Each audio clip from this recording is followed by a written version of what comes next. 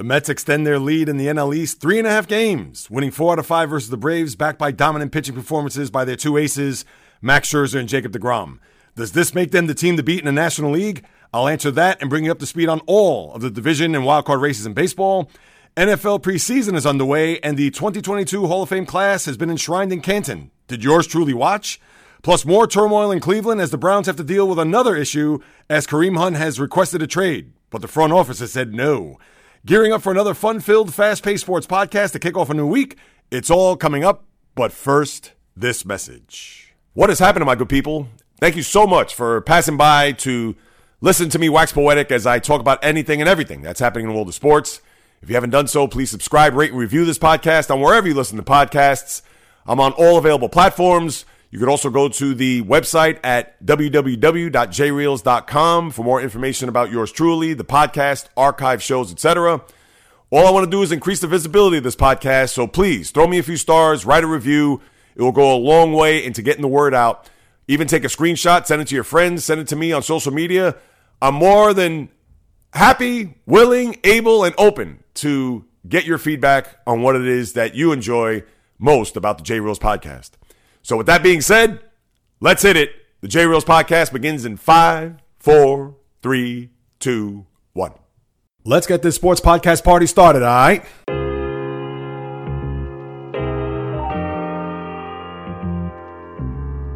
The J Reels podcast. Why don't you wait until July 1st to make an announcement? What a disgrace. He can rack up all these numbers in October, November, and December, but what really counts is let me see this in January. The sports rebel without a pause, delivering fast-paced, jam-packed sports talk like no other. Listen, I gotta call it as I see it. He is not a good player.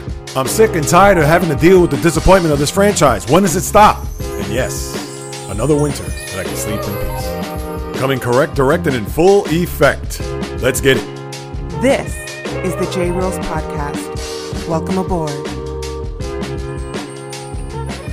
What is happening, my good people? Greetings. How are you? How's it going? How's everybody doing out there? What is the latest and greatest? Hope everybody's doing well, feeling fantastic, in excellent spirits. The temperature over the last few days have remained as high as you could possibly be. It's expected to do so today in the Northeast as summer continues its wrath on all of us. But am I complaining about it? Hell no. Bring it on, as it can never get hot enough for me during these dog days of August. I'm about to turn up the heat myself as I get into all that's going on in the world of sports. Glad to have you stop by, as this is the J Reels podcast with your host, J Reels. For my first timers, welcome aboard. And for those who've been banging with me going back to the very beginning, somewhere in the middle, or even as early as this past Thursday, I welcome you guys and gals back. Not too much to get into today as we are slogging through this summer, slogging through the early portion of August. I know things will start to turn a little bit. I'll get into some NFL preseason Hall of Fame weekend in Canton. Did I even watch a nanosecond of it? I'm sure you know the answer to that, but I'll get into that later on, as well as what's happening with the Browns. Now they have another issue that's arisen with one of their players. No, nothing off the field as we've witnessed with Deshaun Watson here over the last, God knows, seems like it's forever with Watson. But now that we have Kareem Hunt also in the mix, that throws another wrinkle into what's happening in the Brown camp. He has requested a trade, but the front office has said, not going to happen. I'll get into that, as well as whatever else is happening in the National Football League. I know you have an issue with Matthew Stafford with his elbow. Maybe that's something to keep an eye on. I'll touch on that later. But as we know, at the current state of sports, with college football soon to be part of our consciousness, and with the NFL now, you could say, not in full swing, but is a part of our consciousness as of right this moment, although I can't really pay attention to it 100%, especially the games on the field. But here we are getting into the middle of the month, and the National League East, I'm going to start there, people. You know the Mets are a big story, not only just here in New York, but pretty much throughout baseball because of what we saw this weekend at Citi Field. And as I mentioned on the podcast Thursday, I said in order for this series to really stick, one of the two teams had to win at least 4 out of 5. And the reason being is that they would either, for the Mets, gain 3 games in the standings, or for the Braves, gain 3 games in their own right. So what we saw over the course of these past 4 days, 5 games total, the Mets were able to win 4 of those 5 games, including the back 3, which for the first time all year, the Braves have now gotten themselves into a 3-game losing streak, if you could believe that. Because we know the Braves have gotten off to such a slow start. They were under 500, I believe, sometime in the middle or latter part of May. Because if you recall, the Mets had a 10.5 game lead, I believe, right after Memorial Day. And then here it was just about 2 weeks ago to where they had the slimmest of margins. Just a half-game lead going into that Sunday game. Off the top of my head, I don't think it was against Miami, but they have come all the way back to the point where they were double digits behind in the division to just a half game back. And now they look up at the Mets, 6.5 games, 7 in a loss. And does this mean that the NL East is over? Absolutely not. So although today it's good to be a Met fan, although today it's great to see what had transpired over the weekend, and I'll get to that in a second, but by any means, this division is far from over. In fact, we will reacquaint ourselves with the Braves next Monday for 4 games down at Truist Park. So to think that we could start jumping up and down, we could start breaking out the pom-poms, we have the Reds coming in, which you think we should be able to at least beat them 2 out of 3. But the Reds have actually played pretty well here, considering they just came off of a series where they beat the Brewers in Milwaukee 2 out of 3. So as much as we could look at what happened over the weekend and say, oh, this should be a piece of cake, as they continue their homestand, an 11-game homestand at that, that we'll get to in a minute.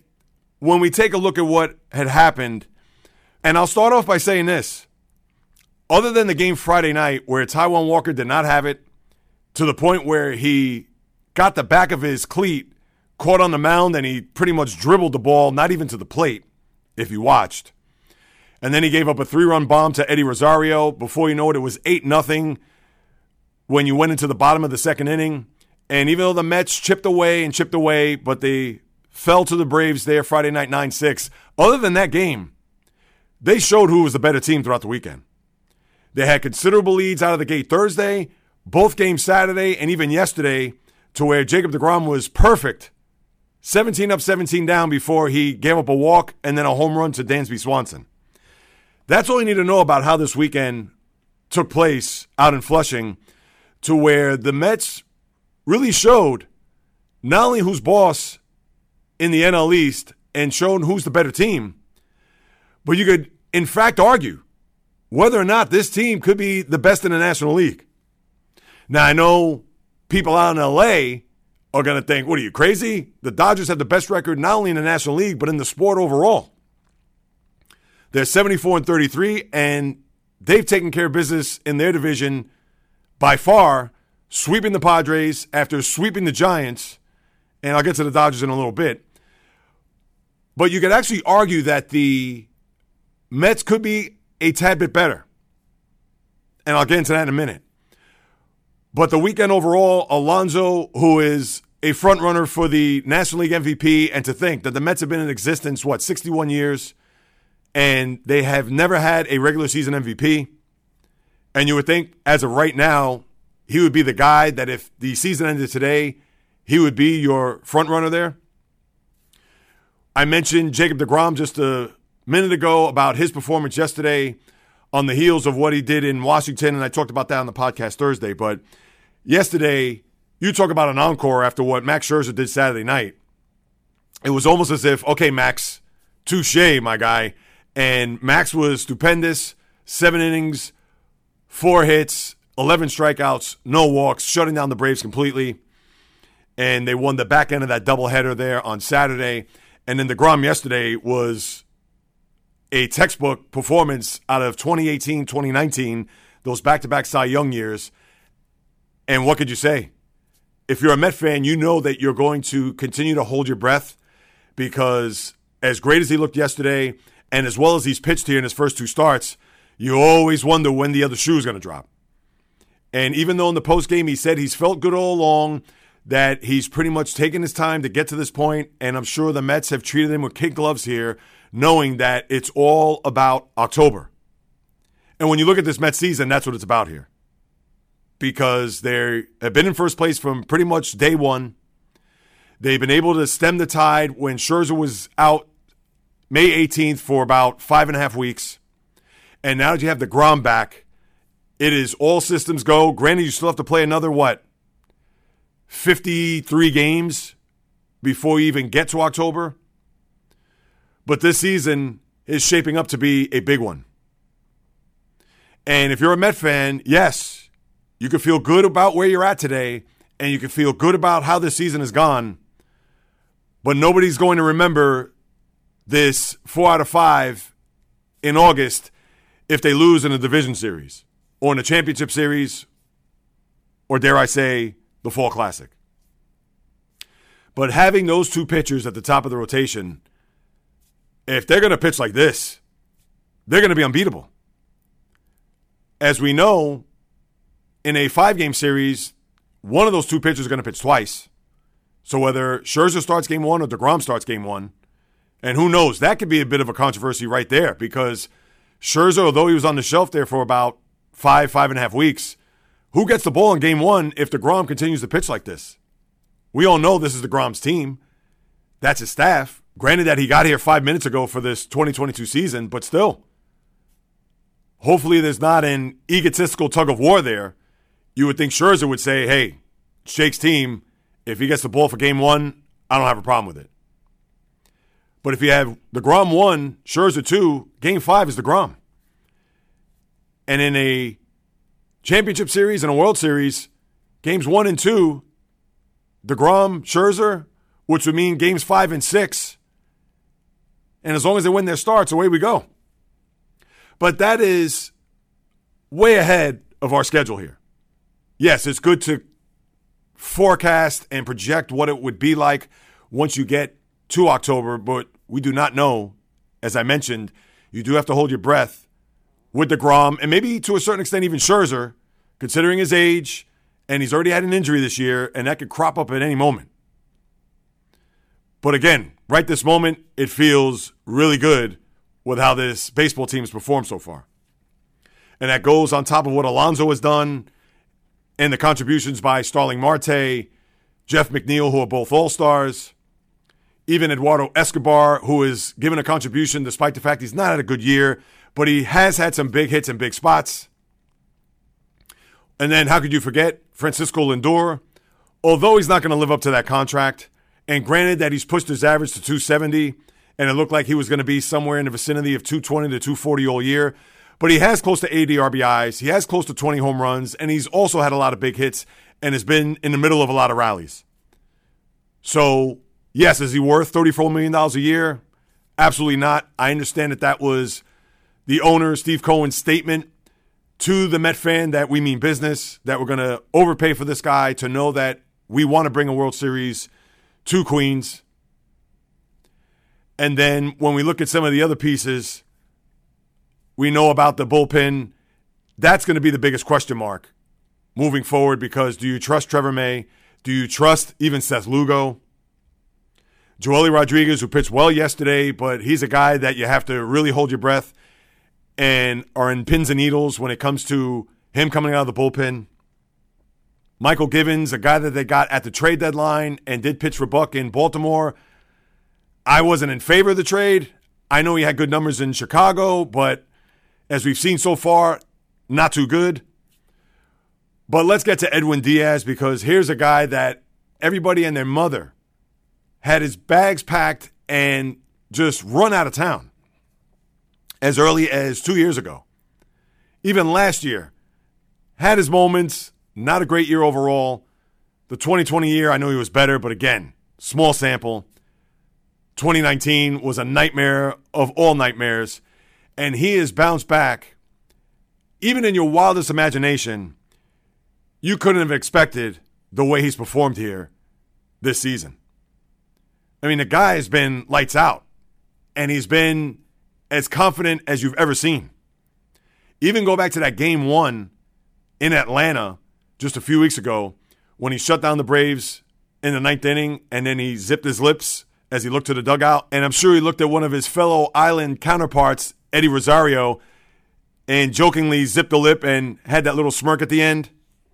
And it made you think that, oh, Edwin, I don't know if I would do that, considering it was July and it was just game one of a series, and the Braves, they have fought all the way back to get themselves in a division race. Well, Diaz is continuing to put up and having everybody else shut up, but we all know October, that's when he's really going to be graded. And we'll worry about that then. Right now, you have to look at what he's done as a potential Cy Young candidate. People even throwing him into the MVP consideration, which I think is a little bit too strong. Is he Willie Hernandez, 1984 Tigers? Look it up. I don't think so. But let's see with how Diaz continues to perform here. And what could you say? He has just been otherworldly here in 2022. And as far as the best team in the National League, of course you could say the Dodgers by far, and they've done it consistently over the last almost 10 years when you think about it. And they deserve that ranking. Their lineup is as tough as can be. We know who the players are. But here's the thing that the Mets may have an advantage over the Dodgers, and their lineup cannot match up against the Dodgers by any means. Even with Alonso, even with Lindor, and you could even throw in the other two All-Stars, as I mentioned earlier. But when you have Trey Turner, who's also part of the MVP discussion, Mookie Betts, Cody Bellinger, although you can get him out, but he still is dangerous. Justin Turner, who is not the same player, but come postseason, and especially against the Mets, if you look back, he's just raked against that Met pitching staff. They do have guys in their lineup that obviously you'd have to pay attention to. But with the recent injury to Clayton Kershaw, who's on the IL with a back injury, no Walker Buehler, who knows when he's going to return from that strained forearm of his. And yes, they do have Julio Urias. Tony Gonsolin, I don't believe in. Their starting pitching is a little tattered right now. And their bullpen, although good, but Craig Kimbrell is going to scare you half to death. And he is not a guy that, although he can dial up that fastball and does have the wicked slider, but he is far from his days in Atlanta when he was a dominant closer. And that's where the Mets have the advantage.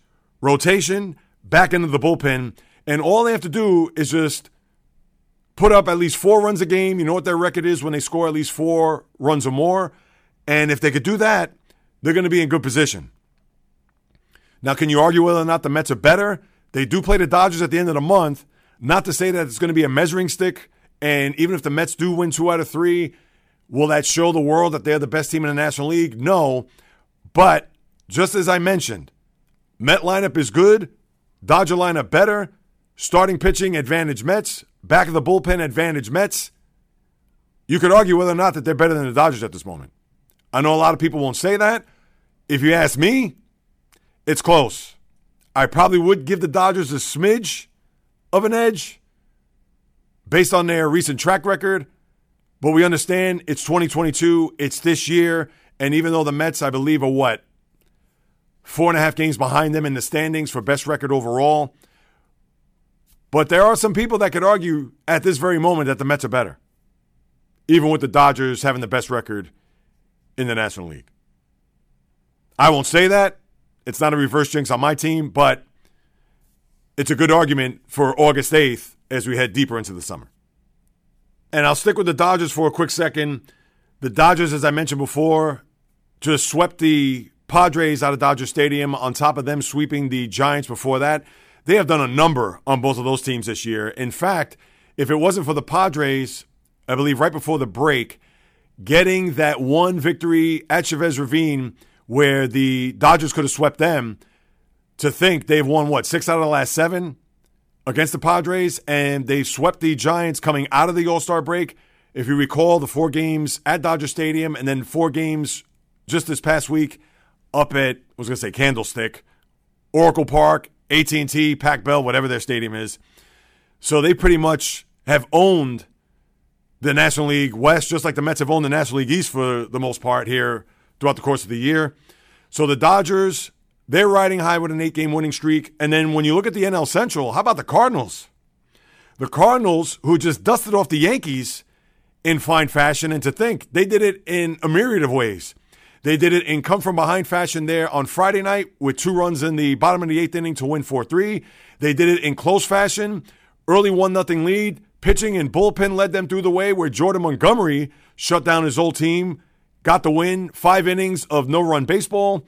And then yesterday, they outslugged the Yankees, where the Yankees jumped out to an early lead, 4-1, and then it was back and forth, the seesaw bit, and then the Cardinals did prevail, winning 12-9. Again, 7 in a row, 2-game lead over the Brewers, who have really stubbed their toe here over the last week. Got swept by the Pirates. They lost 2 out of 3 at home to the Reds, and now they're scuffling, trying to get themselves in order, and their offense isn't great to begin with. They do have a very good pitching staff, as we know, and a good closer now with Devin Williams being anointed as the closer, with Josh Hader going to San Diego. But the Brewers are in a little bit of trouble, but considering they're only 2 back and the Cardinals now ahead, that's a race that's going to be a fight to the finish, you would think, in the NL Central. So kudos to the Cardinals and how they've played here, as they've rolled off a lucky 7 to put themselves in first place in the NL Central. And then with that being said, as I turn my attention to the American League, the Yankees, now losers of 5 in a row, go to Seattle and continue their trip to Boston after that. What could you say about the Yanks here? I don't know. Frankie Montas, how did that work out? I understand it's only 1 start, but Montas, you got to give him a little bit of a break. Let's see what he does in his next start and start after that. I'm sure there's a little bit of nerves, maybe even a little bit of pressure, knowing that the Yankees lost the first 2 games in the series and he not pitching well in that 3rd game. Clay Holmes, a lot of the bloom is off of that rose, even though he has pitched well this year and has been the surprise closer. But now we've seen balls flying out of ballparks and him not doing well here over the course of the last week or so. So you have to wonder, if you're a Yankee fan, do you even think about putting Aroldis Chapman or slowly but surely grooming him back to be the closer as we get to the end of the year? That's a big giant question mark. You knew that the Yankees were going to have a stretch here where they weren't going to play well, considering how torrid they were throughout May, June, and into the early part of July. But when we look at their record, of course they're fine in the East. Even though the double digits have now slimmed to single digits, it's 9 in the loss, 9.5 ahead of the Blue Jays.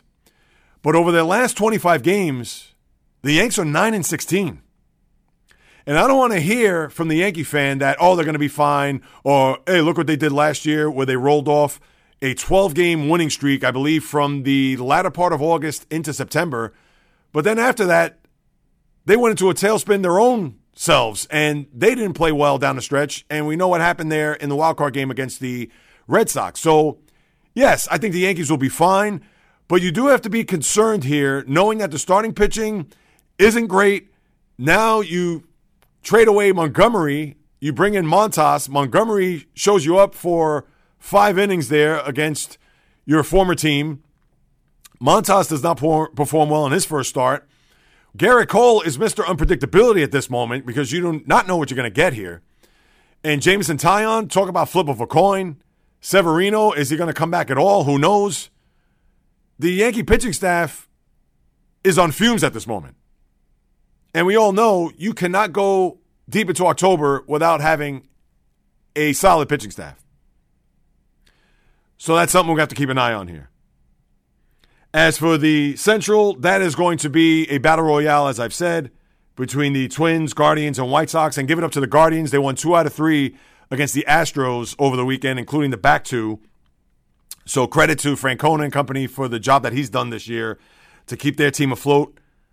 And the White Sox played a little bit better, but still a far cry from what we've expected them to do. I expect them to go to the World Series and win a division by 100 games. And that is going to be so far from the truth, it's not even funny.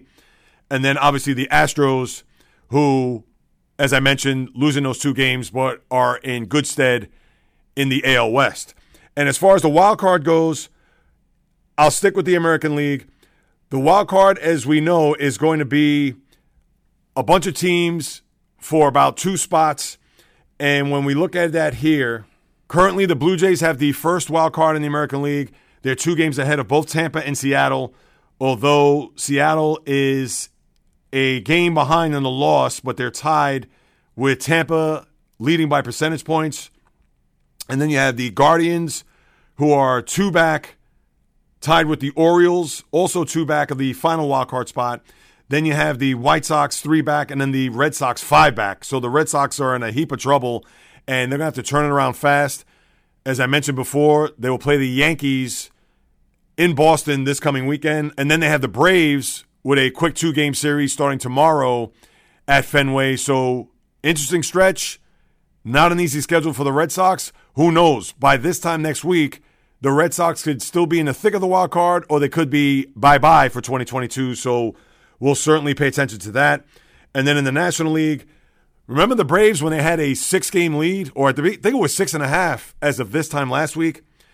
Well, now they're 3.5 ahead of San Diego, who has the last spot or the final spot in the National League wild card race. The Phillies are in between, sandwiched. They're just a half game ahead of the Padres, 2 in the loss.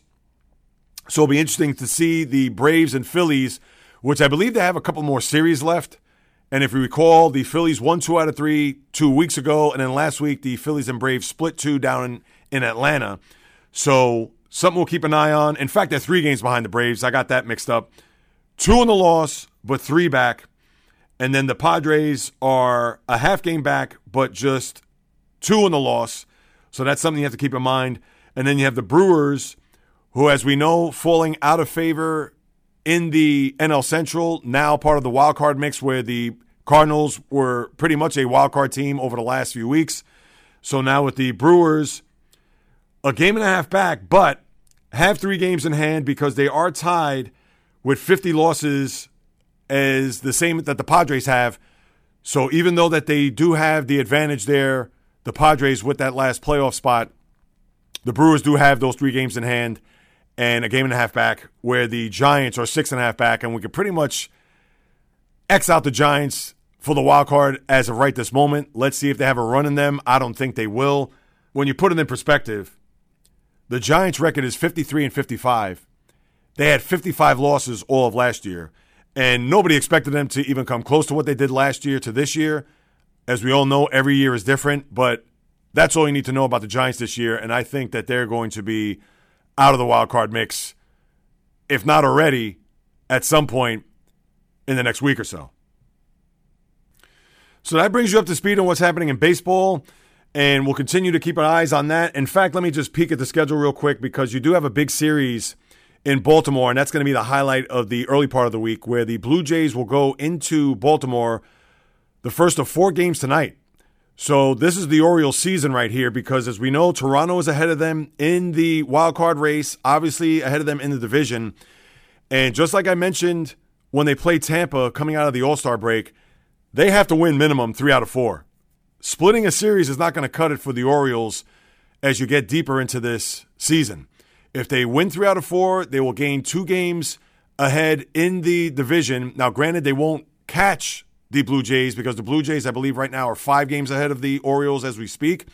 But they'll inch closer to them in the division. They'll inch closer in the wild card. It does depend on what Seattle does. It does depend on what the Guardians do and the White Sox and the Tampa Bay Rays. But this is a big series for the Orioles. Let's see what they could do this upcoming week in these first of 4 games against the Blue Jays. Besides that, you want to say Minnesota and the Dodgers, 2 teams that are in first place. If you want to throw that out there, you can. But that's a series that I'm not going to pay too much attention to.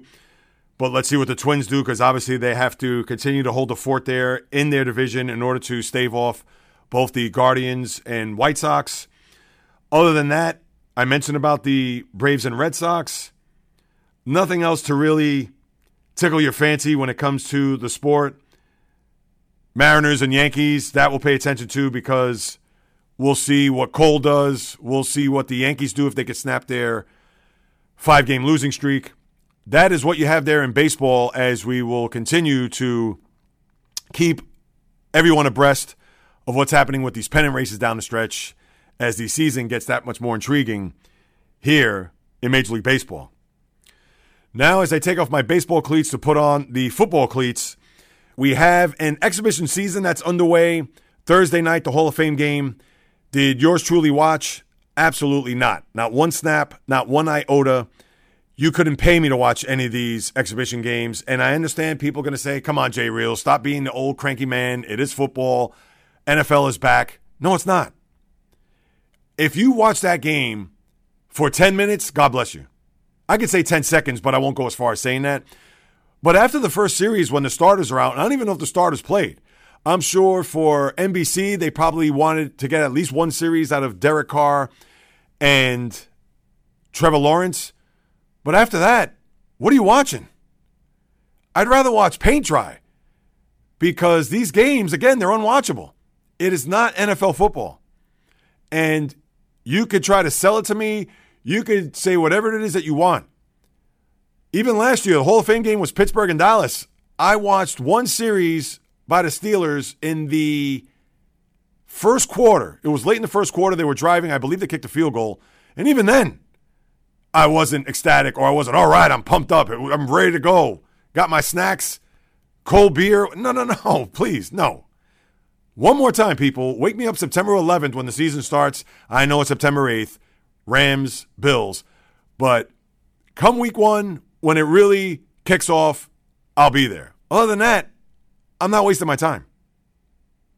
And if you think I watched the 2022 Hall of Fame class, I did not. And this isn't to dump ice cold water on the players that were inducted, whether your name is Bryant Young, who had a very emotional speech talking about his son, Leroy Butler of the 90s Packers teams, Tony Baselli. You could argue whether or not he's a Hall of Famer, but he has that Terrell Davis syndrome of not having a lengthy career.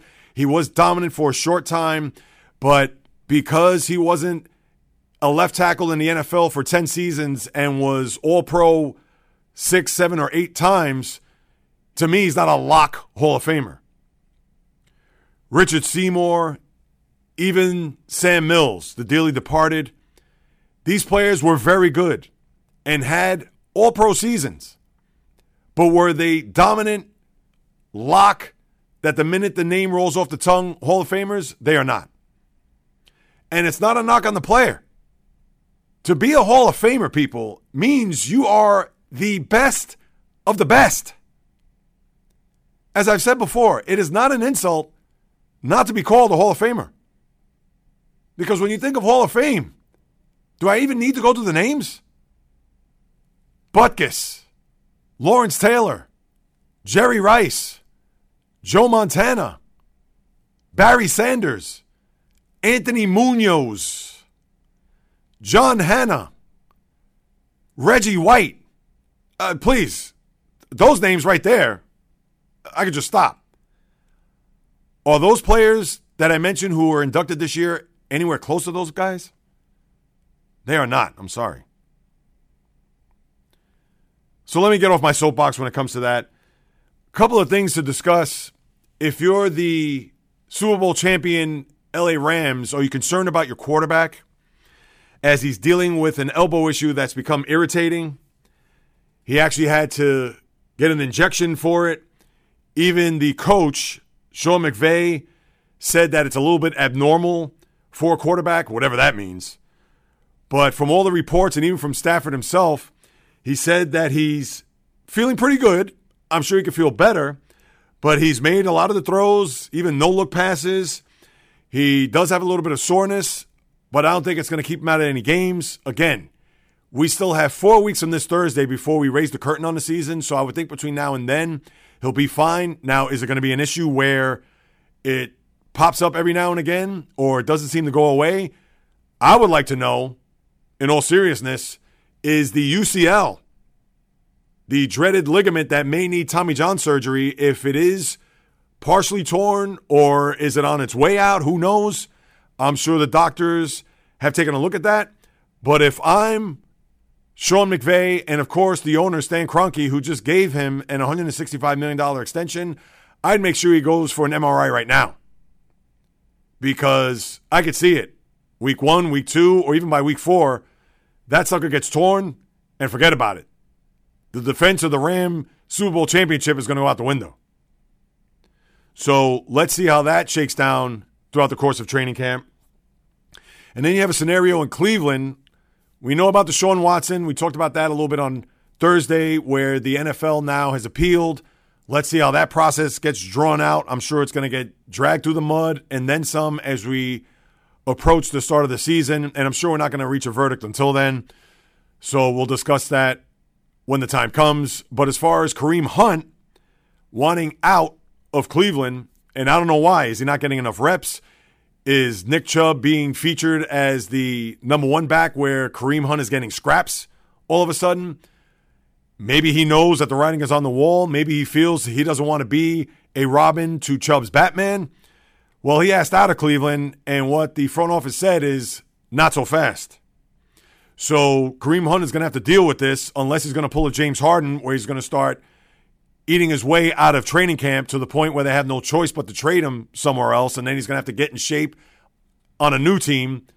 Who knows? The Browns, I'm not going to say they're in shambles, but we know the quarterback situation. They're not going to start off the year with Watson, and who knows for how long after that. And then now you have the situation with Hunt, which also could become a distraction to the team. So the Browns not getting off on the right foot the way they wanted to, considering they underachieved last year, and there were a lot of hopes going into this year, even with the new quarterback, and with the team that is, if Watson was there, could they compete for a Super Bowl? I'll say yes, they could, but with a loaded AFC, with KC, Buffalo, the Ravens, you think would bounce back, especially with a healthy Lamar Jackson. Of course, all the other teams in the AFC West, whether you're in Denver, the LA team with the Chargers, I know they're young, but you would think, how could you forget the Super Bowl champs? Although I think there's going to be a little bit of a hangover, but I'll get into that as we get closer to the NFL season. So that's what we have there with football. As there's not really much else to discuss, I'm not going to get into Hard Knocks, which I believe starts this week with the Lions. I know Dan Campbell, the coach, he's a guy you want to rally around. He's a guy that I'm sure you'd want to go through a brick wall. But am I going to be geeked up to watch Hard Knocks and what the Lions do? Listen, I hope they have a good year. I hope they improve this year. The Lions have been just been mired in mediocrity, and that's saying it lightly.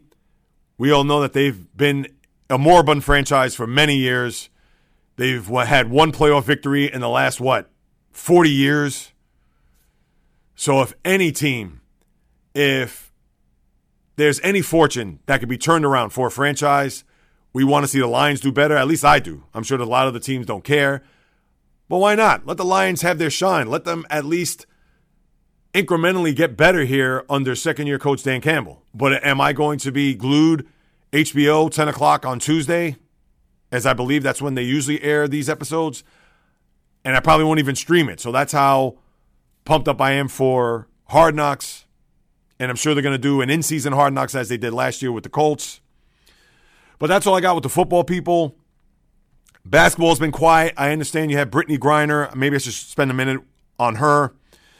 Griner, the verdict came down that she got 9 years in a Russian prison for cannabis possession, and I even think they threw in distribution. All that is, people, and right, we could look at that and say, oh, geez, it's terrible, it's this, and it is. I'm not going to make light of it, but considering that the rumor mill has the merchant of death, the guy who was selling arms to other countries to plot against the U.S., him being in a correctional facility in this country for 25 years. And, of course, they had to put a sentence on how long Griner was going to be for this cannabis possession. That is just to get this expedited to a possibility of her having to come home, as well as the Marine. Can't forget him. I believe Paul Whelan is his name. So by her pleading guilty, as if you recall a few weeks back, and this is a process that was pretty much going to be played out the way it has been, now they could maybe not get the ball rolling because it's all on Vladimir Putin and how he's going to see this through. He has all the cards. So even with this sentence, it doesn't automatically mean, all right, we could get Griner home before the holidays, or all right, now let's start negotiating, or no. This isn't a player transaction in the WNBA. We're talking about two countries that don't like each other, and somebody who's leading one country that right now feels as if he's on top of the world. And that whatever he does, it's his world and everybody else is paying rent. Which is sad but true when you really think about it. So, a little bit of a surprise when you look at the sentence, but in the grand scheme of things, it's not, because this is how it was going to be in order for Griner to come home, because there was no way that she was not going to come home without having to face a sentence and knowing that she had to plead guilty and all that. So, it is literally a toss-up as to when this is all going to start to unfold and start to come to fruition, to put a timetable on when Griner is going to be set to be released from Russia to come back to the United States. And, of course, we'd have to send someone back. In particular, in all likelihood, it would be the Merchant of Death. So, we shall see there. But other than that, nothing really percolating in the NBA, nothing on Kevin Durant or Kyrie or the Nets. That's all been quieted as of right now. So, who knows? I'm sure that's going to resurface and bubble to the surface at some point as we get deeper into the summer. Everything else is quiet. 3 weeks from today is the U.S. Open. So we will have a tennis tournament, the final one of the calendar year. We'll see how that goes when we cross that bridge. But other than that, people, that is it. Here to open up the week. A lot of baseball, sprinkled in a little NFL, and some Britney Griner, and there isn't much to talk about. Not going to get into college football just yet. Not going to get into anything else. Obviously, the tennis is down the road. So for those who stuck with me throughout and have tuned in, week out, episode by episode, thank you for stopping by. I appreciate you taking a chance to listen to me babble, spew with thoughts, opinions, analysis, critique, praise on anything and everything that's happening in the world of sports. And if you haven't done so, like I mentioned at the top, please subscribe, rate, and review this podcast on wherever you get your podcast. Throw me a few stars, write a review. Again, increasing the visibility of this podcast to those who aren't familiar with it. Take a snapshot or a screenshot of it. Send it to whomever, the sports fan in your life. Post it on social media. I'll make sure to repost that. Again, word of mouth, people. Get it out there 100%. One more time. I'd greatly appreciate it. If you want to hit me up with any questions, comments, suggestions, you could do so at the following: TikTok, The J Reels Podcast; Instagram, J Reels or The J Reels Podcast; Twitter, JReels1, just a number; Facebook, The J Reels Podcast fan page, or The J Reels Podcast at gmail.com. Hit me up. I'll be more than happy to follow up with you guys and gals. Lastly, if you want to contribute to this endeavor, you could do so by going to www.patreon.com/The J Reels Podcast. That's P as in Paul, A T as in Tom, REON as in Nancy. Whatever you want to put forth, sincerely, gratefully appreciate not only just your time, but also your contribution. It will go 100% to this endeavor, to the upkeep of the website, which I plan to make some changes. And I've done some little tweaks here and there, not much. But now, as merchandise is going to be part of the mix, you definitely want to look on the website and also check my social media accounts for further updates. Also, the equipment, microphone, I'm planning to not do an overhaul, but to make this experience one for you to keep coming back, to be clear, concise, as I compete with all the others that are out there. Because whether you do or do not know, this is what I love to do, people. I've been doing this for 280 episodes strong, and I do not plan to go anywhere else. I love sports. I said this to my mom the other day in a discussion with her. Sports, probably since in the womb. But for certain, out of the womb, it's in the blood, it's in the DNA, and I'm here to stay. I love to critique, praise, question, wonder, analyze, even overanalyze at times on anything and everything that happens on the world of the diamond, ice, gridiron, hardwood, golf course, racetrack, tennis court, boxing ring, octagon, you name it. From my lips to your ears, from my heart to your soul, from where I am to wherever you are, the J Reels Podcast always comes correct, directed, and full effect. From the South Bronx, the Southeast, the South Central, the South Pacific, and all points beyond, peace, love, and God bless everybody. And until next time on the J Reels Podcast, on the flip, baby.